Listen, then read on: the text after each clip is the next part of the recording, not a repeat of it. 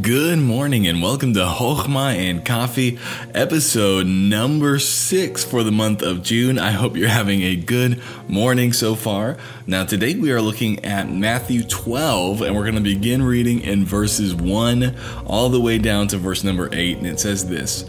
At that time, Jesus went on the Sabbath day through the corn, and his disciples were an hungered and began to pluck the ears of corn and to eat. But when the Pharisees saw it, they said unto him, Behold, thy disciples do that which is not lawful to do upon the Sabbath day. But he said unto them, Have ye not read what David did when he was an hungered, and they that were with him? How that he entered into the house of God, and did eat the showbread, which was not lawful for him to eat, neither for them that were with him, but only for the priests. Or have ye not read in the law that on the Sabbath day the priests in the temple profane the Sabbath and are blameless? But I say unto you that in this place is one greater than the temple. And if ye had known what this meaneth, I will have mercy and not sacrifice, ye would not have condemned the guiltless. For the Son of Man is Lord, even of the Sabbath day. Now, I will be completely honest, I don't understand this passage completely, but I think there's a huge lesson for us here. You see, as we jump into this, we see the disciples doing something that is literally nothing in our eyes. We would say, well, how come it's bad to eat corn on the Sabbath day? But this was against the Jewish law, right? Not like the governmental law, but this was against their expansion on the law that God gave. Okay, so God gave what's in the Bible, but what they did is they took that and expanded on it, and they said, oh, there's this oral law that we need to follow, and so we need to add this and this and this, and they literally made God's law burdensome and heavy and not fun. And they made the Sabbath not a day of rest, but a day of worry, a day of burden. And so Jesus comes here and his disciples are eating, and they say, how dare they break our oral tradition?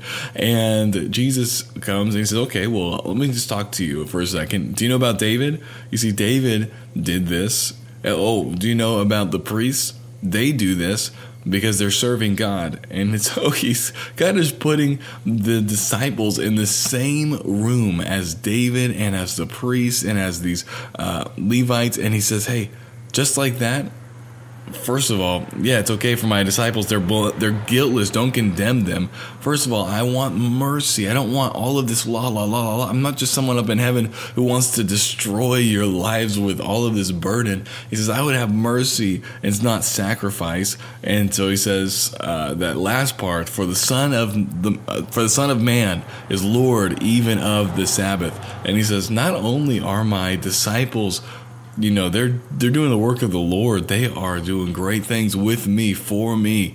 But I'm here, the Son of Man, and I am Lord of the Sabbath. That means I make the decisions of how Sabbath days are supposed to be made, not your oral tradition. The Word of God is here in the flesh. I think I know exactly how these Sabbath days are supposed to go. So friend, maybe there's something that you are burdened about, and you are adding to God's word, and you're wanting to do more and more and more than what God has already intended for you to do. I know that can be easy for some. Some people err on the other side of wanting to do less than what God wants us to do. But there are people who want to do more than God wants us to do, and not in a way to please him, just like, I just want to do this. But it becomes a burden, it becomes a task, and they add to God's law, and then they look at others and they judge them for not doing what they do. May that not be us. May we not be somebody who adds to God's law and expects everybody else to keep up to our standard, but may we do exactly what God says in his word, and may we keep that, and may we share grace and mercy with those who don't see it exactly how we do. Now, is this speaking about moral issues? No, it's not. This is not speaking about things explicitly stated in God's word. This is speaking about the traditions of men. And if we heap on these extra traditions, and we expect people to live up to them, maybe we are acting a little bit like the Pharisees.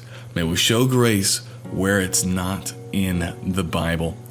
Well, I hope you guys, this was a blessing to you. I hope you guys have a great rest of your day. The renovations here are going well. I'm actually in the garage recording on a different kind of microphone today because we were up till 2 last night working on the bathroom. And so I hope your days are going well, and I will talk to you tomorrow.